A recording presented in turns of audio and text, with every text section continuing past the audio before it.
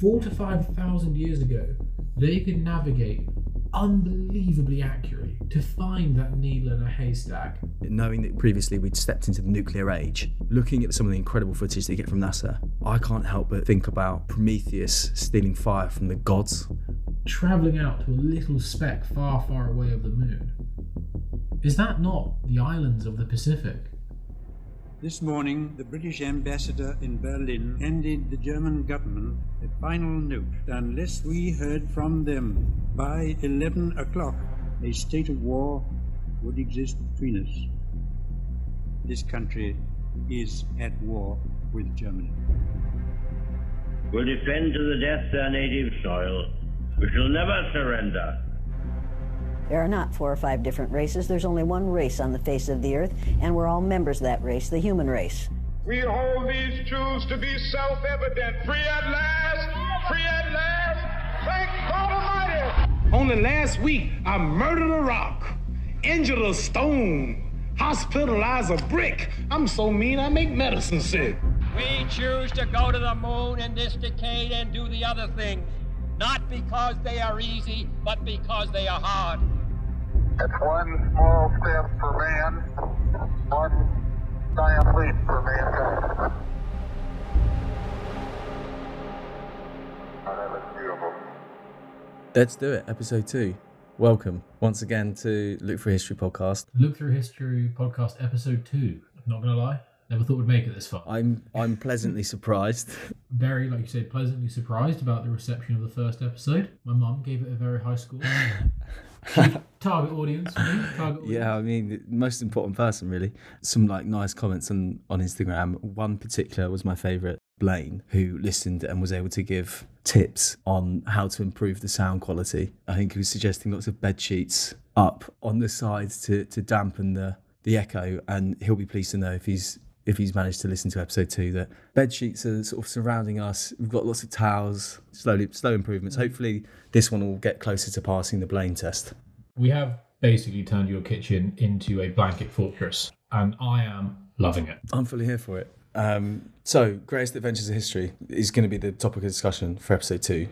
Hugely exciting.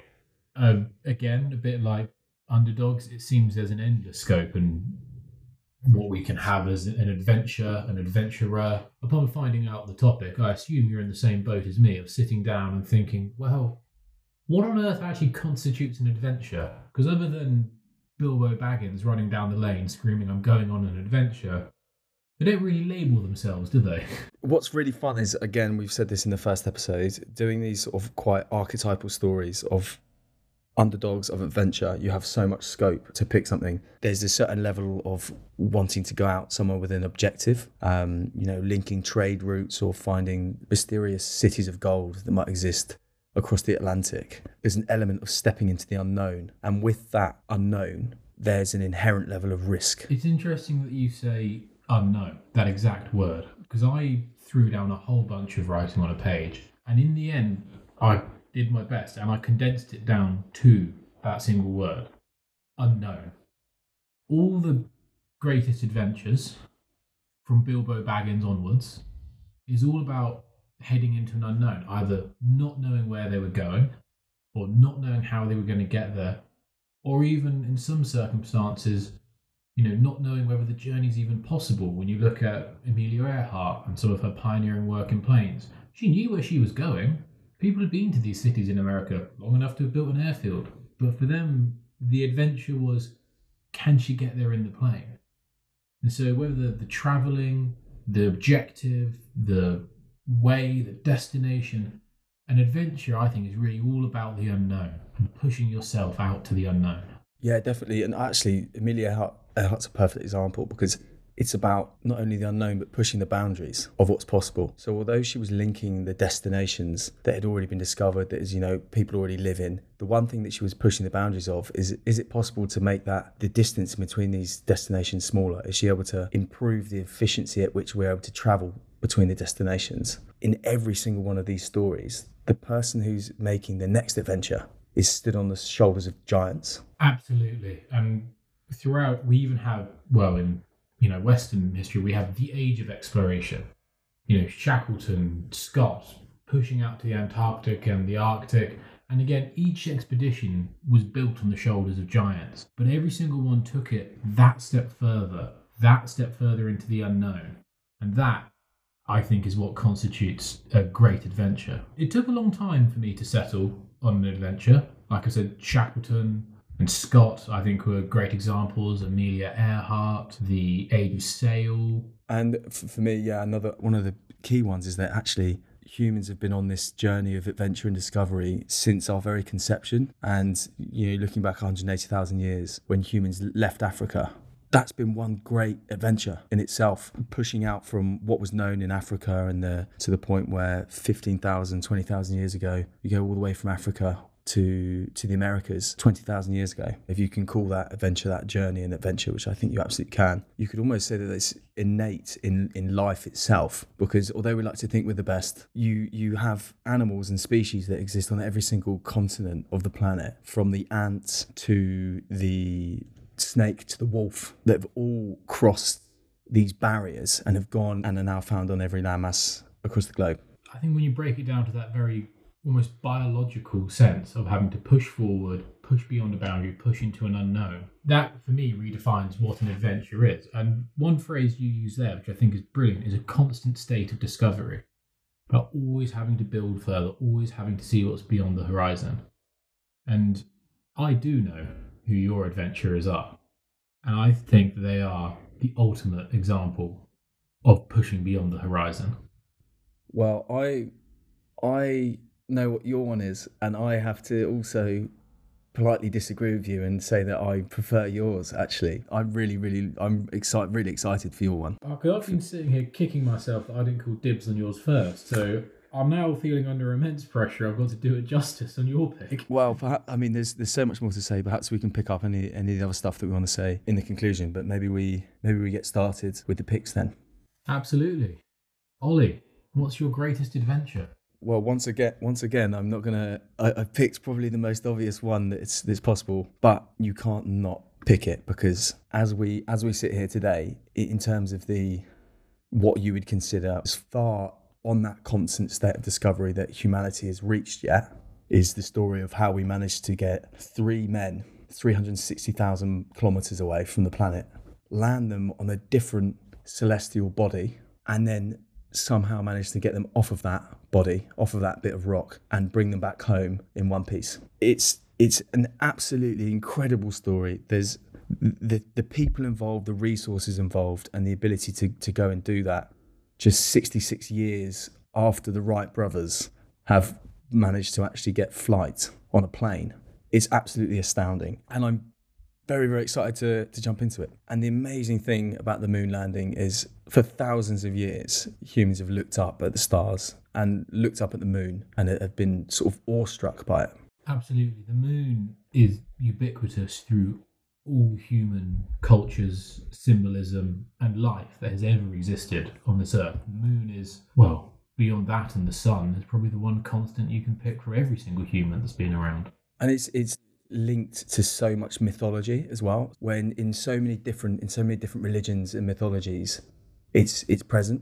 I literally don't have any notes for this, but there is a certain pull other than the tides and gravity with the moon that has a mystique and an amazing ability to inspire, I would say, and make you think of bigger things. Often with true stories, this adventure is mired in somewhat controversy, because in something called Operation Paperclip, during the end of World War II and the fall of Germany in 1945, the German scientists, the masterminds of the V2 rocket program, which in the previous year had been killing civilians in London, V2 and V1 rockets, Werner von Braun was brought along with his colleagues to the US for his rocket technology and what he was capable of doing, despite the fact he was part of the Nazi regime. And that's a can that we're not going to try and open today, because we've only got a limited amount of time. We could be here for ages. But that knowledge that was almost built off of death and destruction for one of the worst regimes on planet Earth is the bedrock and foundation of USA's space program. So it's mired in controversy, and it's an interesting one to sort of hold on to as we talk about what's an adventure. Is it right, is it wrong? and the grey area behind these types of stories. But fast forward to the late 50s, Cold War tensions are in full flow, and the ultimate symbol of the technological advancements and status in the nuclear era between the world's two superpowers becomes the space race. And this became the symbol and status of the two opposing ideologies, communism, capitalism. And at the start, despite what we'd perhaps think coming in sort of with little knowledge, the Soviets were actually winning. You had Sputnik 1, which is the Soviet satellite, first satellite into space. They then put a dog in Sputnik 2 and was able to send this poor dog into space. And the first US satellite ends in failure at takeoff. Redstone 2. Redstone 2, this is why it's great having you on the opposite side of the table, Nick, because you actually know more about the space race than I do. Now I've said that, I don't know if it's Redstone 2, but it's like, just say, one of the infamous Redstone failures. And I think people do forget, like you rightly point out, the Russians led the space race. First man-made object in space, first satellite, first orbit of the Earth, first man in space, and first woman in space. 1961, Yuri Gagarin, the first human being to enter space. And I think when looking at it on the whole, because, I mean, spoiler alert, the US put the men on the moon. Yeah, I know. Sorry, you can stop listening now. We'll skip to Nick's part. That doesn't get enough credit sometimes, I think, Yuri Gagarin. And the feat at which being able to have that credit. I mean, he's obviously very famous, but when you talk about going to space, the first people that you mentioned, Neil Armstrong, Buzz Aldrin, and Yuri Gagarin was the first man in space. Like, that's incredible. That's an incredible achievement. Until the Apollo 8 program, when the US orbited the moon and came back, that was the very first time the US had a first in space. Every other goal had been reached first by the Russians. And it stung the US. It stung them hard. And what I find interesting is that what really riled up the public wasn't so much about an enormous military advancement. In this context, the Russians were better at adventuring than them. Yeah. Maybe that really stung the US pioneer spirit that is so part of their culture. Yeah, no, absolutely. And the one thing that the US did have going for itself was its just unfathomable amount of money that it had. 1 year following that incredible accomplishment by Yuri Gagarin, on the 12th of September 1962, John F. Kennedy, in the height of the Cold War, made one of the most famous speeches ever recorded. And that was laying down the gauntlet to not only a nation, but the whole world and human civilization as a whole. And that before the decade was over, humans would land a man on the moon. To do this would require a whole host of some of the cleverest brains on the planet to overcome engineering feats that had not yet been accomplished, let alone even thought of for some of them, to create forms of transportation that had not yet been made and that were capable of making a journey that had never before been even attempted. More importantly, they had billions and billions of dollars in which to do this. And if you're going to put 10 years of time into something and an unfathomable amount of money into it, you want to be pretty damn sure that it's going to work. If it was a business venture, you'd want to make it absolute certain that the achievement was going to happen. And yet, whilst the commitment was obviously the money and the time and the resource that they had, failure wasn't out of the question. And at no single point in this journey, although we know how it ends, at no single point on this journey did those involved knew they were going to be, with absolute 100% certainty, they were going to be able to put human beings on the moon before the clock struck midnight on the 60s. And that's something that is too easily overshadowed, knowing what we know. When you take on an adventure of this magnitude, you don't get given that certainty. You're stepping into the uncertainty and you're stepping into danger.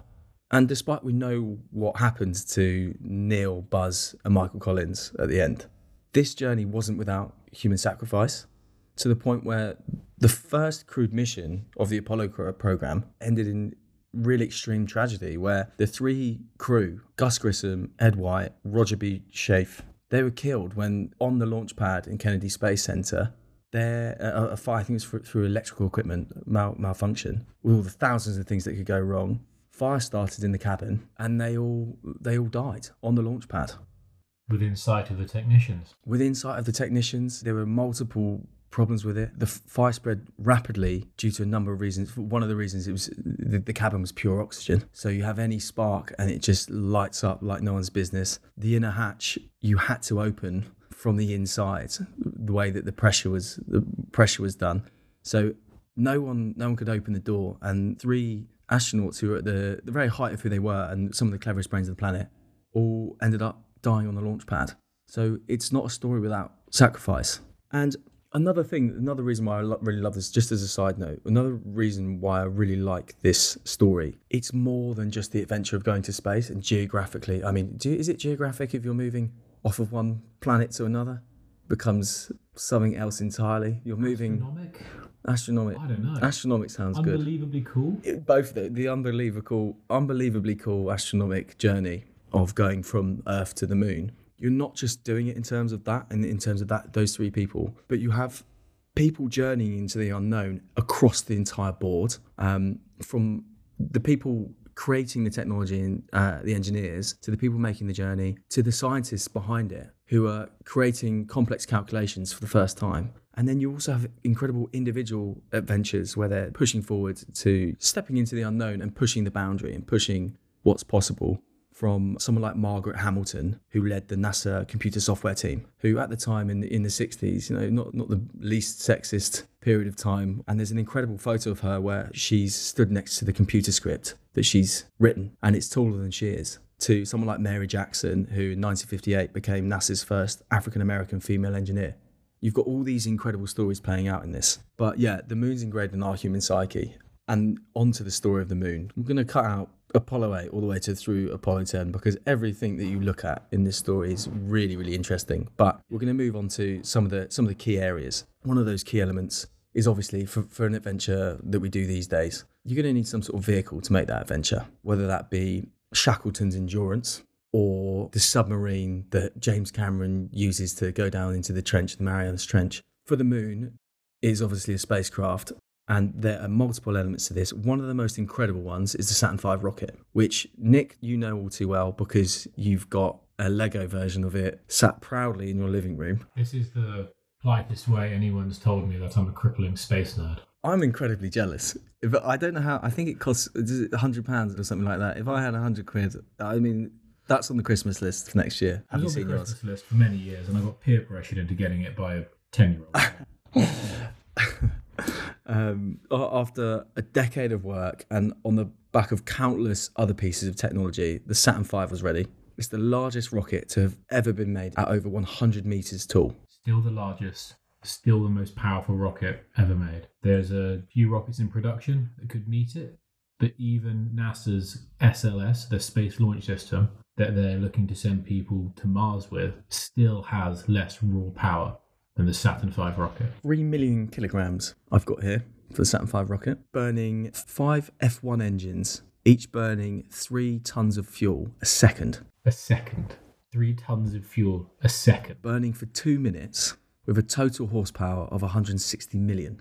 That's unfathomable. That's balls to the wall. How fucking mental must that have been? I'll go around Sam, top of the biggest pile of rocket propellant in the world. Light her up, boys. And I can't help but think about it in terms of when looking at the footage that's out there and knowing that we'd stepped into the nuclear age. Looking at the footage of it taking off, some of the incredible footage that you get from NASA, I can't help but think about Prometheus stealing fire from the gods and using that fire to put humans to where they were never supposed to go. Fire and fury taking us to the heavens. Harnessing the power of the gods and taking us to the heavens, exactly. And it's not just one thing with lots of fuel in it. You light and go. There is also, I mean, obviously it has that element, but there's also so much highly technical equipment in this one and done vehicle that people have spent entire careers making at this stage, and again stood on the shoulders of giants to create. It's one of the greatest technological creations of all time, and in terms of journeying, the industry of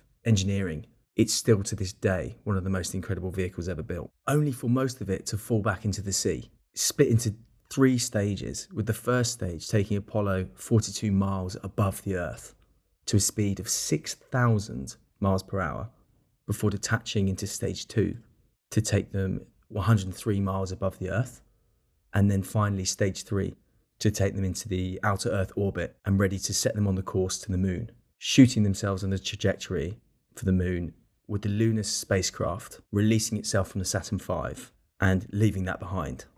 The journey itself It takes 3 days to get to the moon. And so there's not really a whole lot happening there other than the astronauts sort of sitting and making sure that their life support systems are up and running. And there's a whole mountain of very, very extraordinary bits of technology keeping them alive during this journey as well, because outside of that piece of metal, it's as unhospitable as it gets. And when you again think about the adventures that exist stepping into hostile environments, there's no greater hostile environment to human life than space. So although nothing really much happens during these 3 days, the ability at which humans can actually even just make that journey through that type of inhospitable environment is incredible. And they're doing this at a speed of 1,168 meters a second.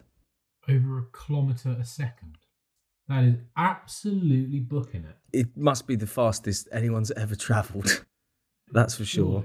And after the 3 days, they start pulling into the moon's orbit. They have an AB transfer from the lunar module, which is nicknamed the Eagle, which again in itself has become just its own iconic name, with the Eagle has landed, with obviously Neil and Buzz going on the lunar module, whilst Michael Collins circles in the command module known as Columbia. And this journey, trying to find a comparable way of explaining it, it must be like, and this doesn't even do it justice, it's like throwing a dart from the base camp of Everest, only to have it land at the very tip, pinpoint, and then have it with the intention of it landing back into the palm of your hand. The distances and scales of such a journey are almost impossible to comprehend. Yeah, for the human brain, I think these types of statistics, you can say it's 384,000 kilometers away, but your brain's going to have a hard time actually comprehending how unbelievable that is. The planned landing destination for the lunar module was an area called the Sea of Tranquility. That's the perfect name for somewhere you want to go, having just been launched in a rocket and flying through space. A moment of calm. I want to go there on holiday. A moment of calm at the Sea of Tranquility. I feel like they do very good cocktails if it wasn't on the moon. That sounds like the kind of cocktail which doesn't taste very alcoholic, where you have 3 and then you're unconscious. Gets you absolutely lathered. As they're coming into land, it's clearly a crucial point in the mission.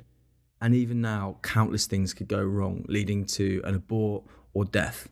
But these were prepped for, and they're dealing with incredibly well-trained individuals. That's the one key thing, I think, again, to a successful adventure, is preparing for the ultimate failure of certain systems. And that happens during the landing. There was something called a 1202 program alarm, which was sounded due to a faulty radar unit. It was bombarding the guidance computer that they were using. This was causing it to reboot and try to resort the issue. But of course, they've still got to land on the moon. The 10 years, the billions of dollars, nothing's certain. Even at this last hurdle in terms of landing people on the moon, something can go wrong, and it does. You can't account for everything, and you have to fall back onto the training and the skill of the exceptional individuals that are on the craft, and also the trust in an exceptional team in the background who have made the spacecraft what it is. So whilst going through this rough patch, Neil Armstrong as captain has to take over manual control of the vehicle with a heart rate of 160 beats per minute, and working with Buzz Aldrin, who's giving him a descent rate. He has to try and land this spacecraft manually. And it harkens back almost to an Age of Sail, where you might know where you're going and you've got good crew, you know, who are putting the sails where they need to be. But in a strong storm, the captain may well need to make life or death decisions and take helm of the ship and steer it how it needs to be steered so it doesn't end in catastrophe. And sure enough, with 15 seconds left of fuel remaining, the Eagle landed on the moon. The Eagle has landed. The Eagle has landed. 66 years after the Wright brothers took their first flight for human beings, Neil Armstrong, Buzz Aldrin take steps on the moon. We come in peace for all mankind. They spent about 21 hours on the moon before leaving, with about 20 kilograms of moon dust and rock, which is just, I mean, it maybe doesn't sound too much, 20 kilograms of moon dust and rock, but the symbolism of what they go home with that in their hands, it's almost similar to whenever you'd go to the beach and you'd maybe try and see how far you can swim down. You go somewhere nice and deep, and you'd see who can reach the bottom. And the only evidence you can do is by swimming down, picking up a handful of rocks or a handful of sand, and coming up and showing, to be able to come back with those objects and to bring them in, having known that humans have gone to get it, I think is absolutely incredible. And having gone with about 3,000 tons of weight from the Saturn V launching, once this is all over, just a little over 2 tons in the command module will land back onto Earth, with 20 kilograms of which weren't there to start with. For me, the crazy thing is the speed of technology as well. The really interesting anecdote for humanity as a whole in space is that Cleopatra's actually born closer to the moon landings than the pyramids of Giza. That kind of blows my mind. It's one of my favorite anecdotes to bring up. I think I know exactly what you mean, Ollie. The acceleration of technology, the closeness to Cleopatra, talking of human civilization, only 60 years or so since the Wright brothers' first flight. All of a sudden, in historical terms, overnight, the impossible and mythological of the moon was achieved. And we came back with that handful of rocks. We brought the moon to Earth. Yeah, and for me, with any story of history, the most powerful ones are the ones that inspire. And although we spoke about at the start Operation Paperclip and how it began with this foundation that was it's quite dark, and especially looking at it to where it is now with the rocket technology and ICBMs, nuclear warheads, technology gets tainted, and the reasons for the technology may be tainted, and there's all this awful grey that can sometimes infect the inspirational meaning and the things that we can take out of stories. Despite that, the incredible thing about the moon landings, and with the countless individuals that have looked up at the moon throughout history, I think when the moon landing happened, when it was on TV and everyone would see it, it transcended nationality, it transcended politics, and it transcended all the ridiculous differences that people can sometimes be corrupted by, whether that be, as I said, race, nationality, or politics, and all these fake barriers to progress of where we really want to be. I think when people saw that on TV, they were just thinking in terms of humanity. You can't help but feel dumbstruck when looking at the footage. And looking back with what astronauts see, they only ever see the blue planet and how there are no nations, there's no borders. We are one. There's a greater mission, and that's to make sure we survive, we treat the Earth with care, and that we find a way to live harmoniously with each other.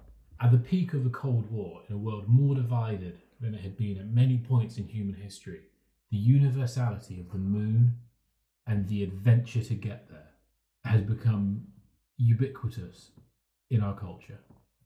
And I think, Ollie, it truly is one of, if not the greatest adventures of human history. It's an incredible one, but for me, well, Nick, all I can say is I'm just incredibly happy to be finished with my one. I can stop waffling now. I'm going to drink some of this beer that's to the left of me, and this is what I've been excited about is your one, so take it away with yours.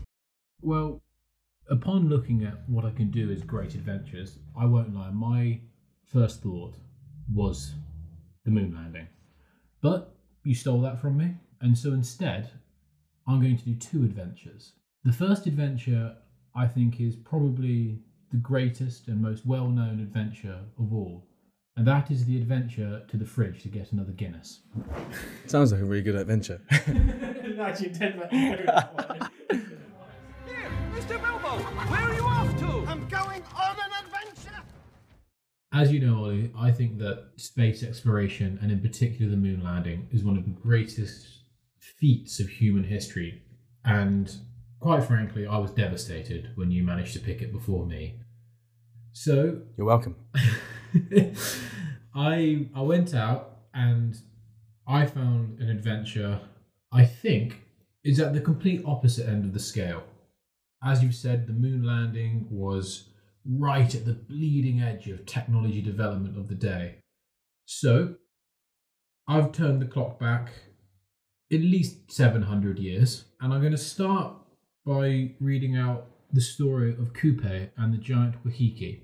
I'm going to have to start my reading by apologising in general, because this is one of the great oral traditions of the Maori people, and as such, it is full of traditional Polynesian names that I simply cannot pronounce. There's a lot of names here I've swapped out. The important ones I will try, some I will substitute. But anyway, no more waffling. This is the story of Kupe and the giant Wahiki. Kupe was a leader and great fisherman who lived in Hawaii. Surrounding Kupe's settlements were the traditional fishing grounds where Kupe and his tribe caught their fish. When the moon and tides were right, the fishermen headed out to sea and always returned with a waka laden with fish of all colours and sizes, waka being a traditional Polynesian canoe, which the whole tribe celebrated these catches. The people gathered on the shoreline to greet them when they returned, to divide the catch so that everyone would have their fair share. One morning, when the fishermen lowered their lines at one of their favourite fishing grounds, they didn't get the expected tug on their lines. Instead, when they pulled their lines out the water, the bait had vanished. This continued throughout the morning and into the day, and not one fisherman caught a single fish. This had never happened before. Many of the tribe were upset when they returned. They secretly accused the fishermen of disrespecting their gods and therefore causing the misfortune. Once Kupe had considered the happenings of the day, a meeting was called. The whole island gathered around the evening fire to discuss the fate of their village. Kupe firstly spoke about his respect for the sea and the gods, and how they had sustained their village since times began. Kupe also spoke of the fishermen who had generously fed and looked after their tribe since he was a young man, and how respected they were within the islands. He committed himself to finding out exactly what had happened. Early the next morning, Kupe and the fishermen lowered their lines at their favourite fishing grounds, only to have their bait taken as had happened the day before. Kupe tried reciting chants that would draw fish to his line, but when he pulled it from the depths of the ocean, his bait was once again gone. Kupe noticed a slimy substance covering his hooks though, and recognised it as the signs of an octopus. He knew that it would be useless to continue fishing and ordered the others to pull their lines from the water. Once more, they returned back to shore, empty-handed. That evening, Kupe set out to the other side of the island, where a chief called Muturangi, and again I deeply apologise for my pronunciation there. Kupe knew that Muturangi had a pet octopus renowned for its huge size and influence in the sea world. Kupe described to Muturangi what had happened to them in their fishing grounds, stating that it was the work of an octopus. He asked if perhaps Muturangi's pet could possibly know who was responsible. Muturangi looked at Kupe and laughed. "I don't tell my pet where to eat or what to eat. If it chooses to eat your bait or your fish for that matter, then what does he have to do with it?" But Kupe responded, "Then I will slay your pet, and it will never trouble my people again." "Unless it kills you first," Muturangi responded. Kupe gathered his people and began to build a canoe, a large ocean-going canoe that he called Mata Horora. Again, I'm so sorry. When the vessel was complete, Kupe stocked it with supplies, readying for a lengthy sea journey.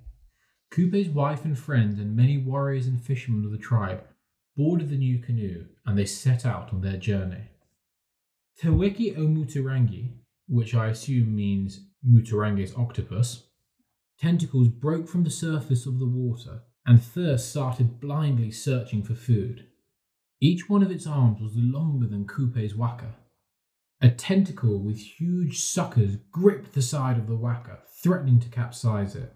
Kupe grasped his club and slashed at the tentacle, cutting a huge chunk from its flesh. The waka thrashed its arms in agony, but Kupe struck out again. Te Weke Muturangi's enormous head emerged from the sea, looming over the waka. As the warriors continued to attack the huge tentacle, Coupe pointed his weapon at the Wake and chanted a spell, ensuring it would never again be able to dive to the depths of the ocean and hide. Te Weke Umuturange was forced to flee across the surface of the sea. Coupe ordered his warriors into their sailing positions, and the chase was on. The chase continued for weeks across the vast Pacific Ocean. Coupe was running out of supplies, and still Te Weke Umuturange managed to keep a distance between them. Finally, one morning, his wife saw a long cloud in the distance, a sign that land was near. His wife named the land Aotearoa, the land of the long white cloud.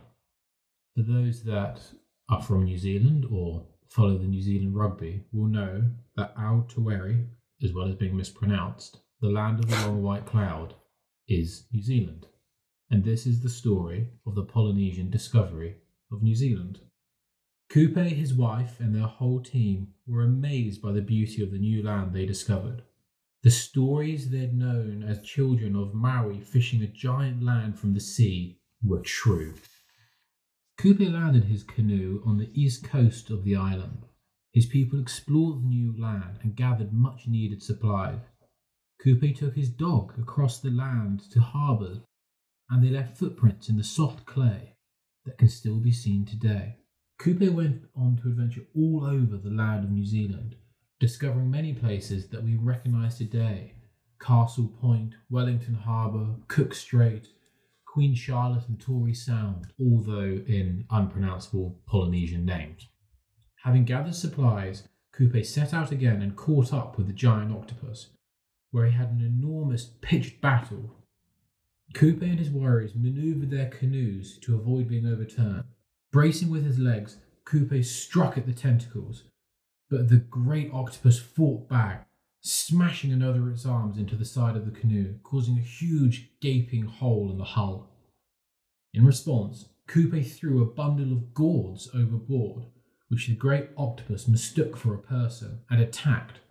Coupe then jumped from his canoe onto the back of the giant octopus and struck a fatal blow to its head. Te Weke Umuturange was finally defeated. Having finally defeated the giant octopus, Coupe and his team regathered and returned back to their land of Hawaii, bringing tales of the land of New Zealand, and then returned again, bringing his people to a fresh, new, unpopulated land. And that is the story of Coupe and the Great Wahiki and the discovery of New Zealand. While on the face of it appearing to be a myth and legend and one of the great oral traditions of the Maori, the story is rooted in fact. It was 700-ish years ago that humans first settled New Zealand. The Maori people came from the Polynesian cultures, covering the vast Pacific Ocean, an area of ocean larger than all the other land on Earth. And these scattered tiny little islands, to get from one island to the next, from one tribe to the next, everything was an adventure. Everything was beyond the horizon. You had to construct these canoes and you had to navigate unbelievably precisely to get there. And what amazes me is these islands, with the exception of New Zealand, the great Polynesian expansions were 4,000 to 5,000 years ago. And 4,000 to 5,000 years ago, they could navigate unbelievably accurately to find that needle in a haystack. In fact, that doesn't do it justice. Finding a needle in a haystack is a lot easier than finding an island in the Pacific. But they managed to do it so accurately using traditional navigation techniques, the state of the sea, the angle of the stars, the timing of the sunrises and the moon rises. They could look at reflections on the underside of clouds to tell if there was an atoll nearby, the type and shape of the waves, the temperature of the sea. And with this knowledge, only passed on through oral tradition, they were able to conquer the most inhospitable parts of the world, the vast, open and deadly seas. This was done 4,000 to 5,000 years ago. It took the British Empire until way into the 1700s to solve the longitude problem, with an ingenious clockmaker, and some brilliant mathematics, they could do it 5,000 years before with a hand in the water and a knowledge of the horizon.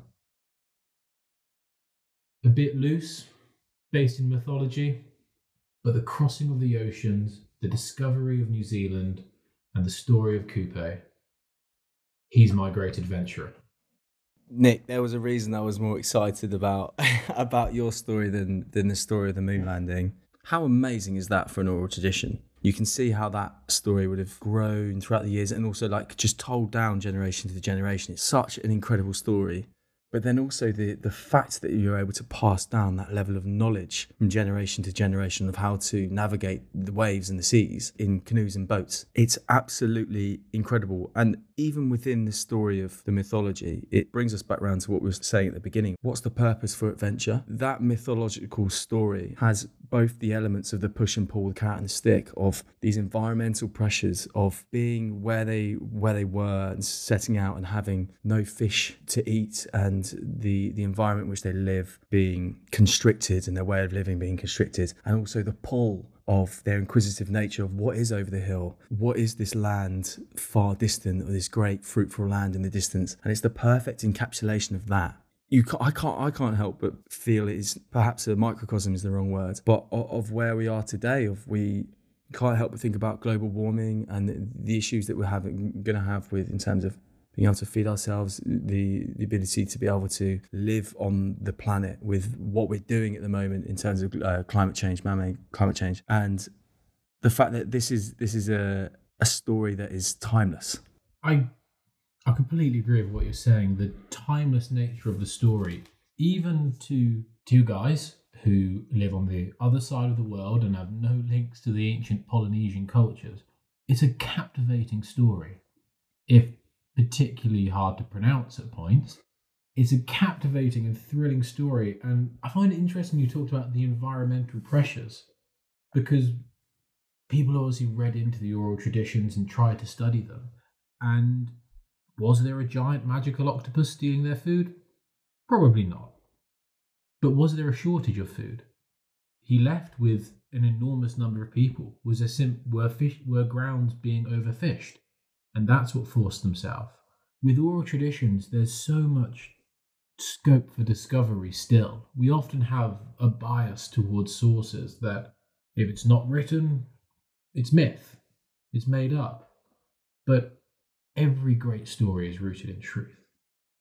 Sometimes you just have to look a little harder for it. With the Polynesians' travel between the islands, I think there's a really strong parallel to be drawn with space travel. You talked about throwing a dart and kissing the top of Everest and coming back, travelling out to a little speck far, far away of the moon. Is that not the islands of the Pacific? Somewhere Tonga to Fiji or Hawaii, they're way beyond the horizon, out of sight, impossible to get to, a tiny speck in a vast, barren, deadly sea. For me, that's the greatest adventure. There's much more the feeling of going over that unknown horizon. Whereas with the moon, there's incredible engineering feats to accomplish to get to the moon. But you can see the moon. We can now observe the planetary bodies that we're looking to go and colonize, such as, for example, Mars. There has to be a certain level with the Polynesian expansion where you are quite literally venturing into the unknown. And again, we've circled back to the over horizon, the unknown. My take on it, gonna have to respectfully disagree. I think the moon landing is the greatest adventure because of that unknown. Yes, we knew where we were going. We'd been looking at it since the dawn of time. But other than where we're starting, that's the only thing we did know. Was it possible to send something to the moon? Unknown. Was it survivable to have a person in space? Unknown. How on earth do you build a vehicle to get you to the moon? Unknown. Is it even scientifically feasible to produce this, to get there and back again without killing anyone? Completely unknown. But they did it. They did it in a shockingly short amount of time and televised it. Wow, you make a very good argument. This will be the weird situation where we're both arguing for one another's stories. I mean, the moon landing, it's currently the extent that the uncharted territory that humanity's been able to reach. Going back to what makes an adventure, you could argue that the progress in science and medicine, whilst we haven't ventured further into the stars, what we have done is been able to make the average life expectancy for the most part increase, and we've made incredible medical advances, which is an adventure in itself. The moon landing is to date the furthest we've ventured, but we're stood on the shoulders of giants with the moon landing.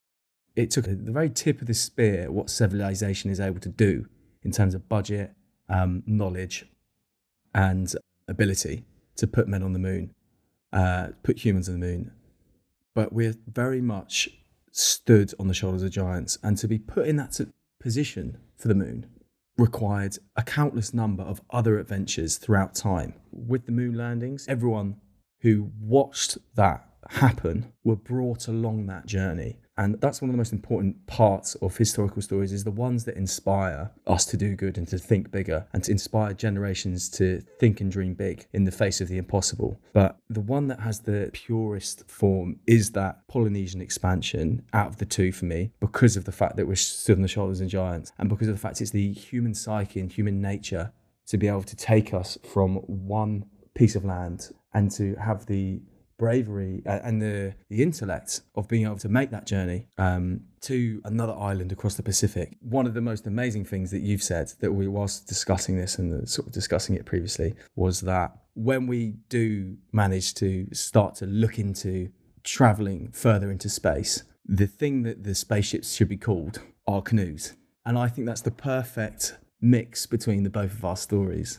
When we do go out and conquer the stars and the planets, you know, it will take months to get between them, to get back to Earth, to Mars, month-long journeys. Much more comparable to what the Polynesians live. Months and weeks to travel between Tonga, Samoa, Fiji, Hawaii, New Zealand. But they did that thousands and thousands of years ago. Maybe when we look out to the stars, we should actually be looking back to the Polynesians on how we can do this best.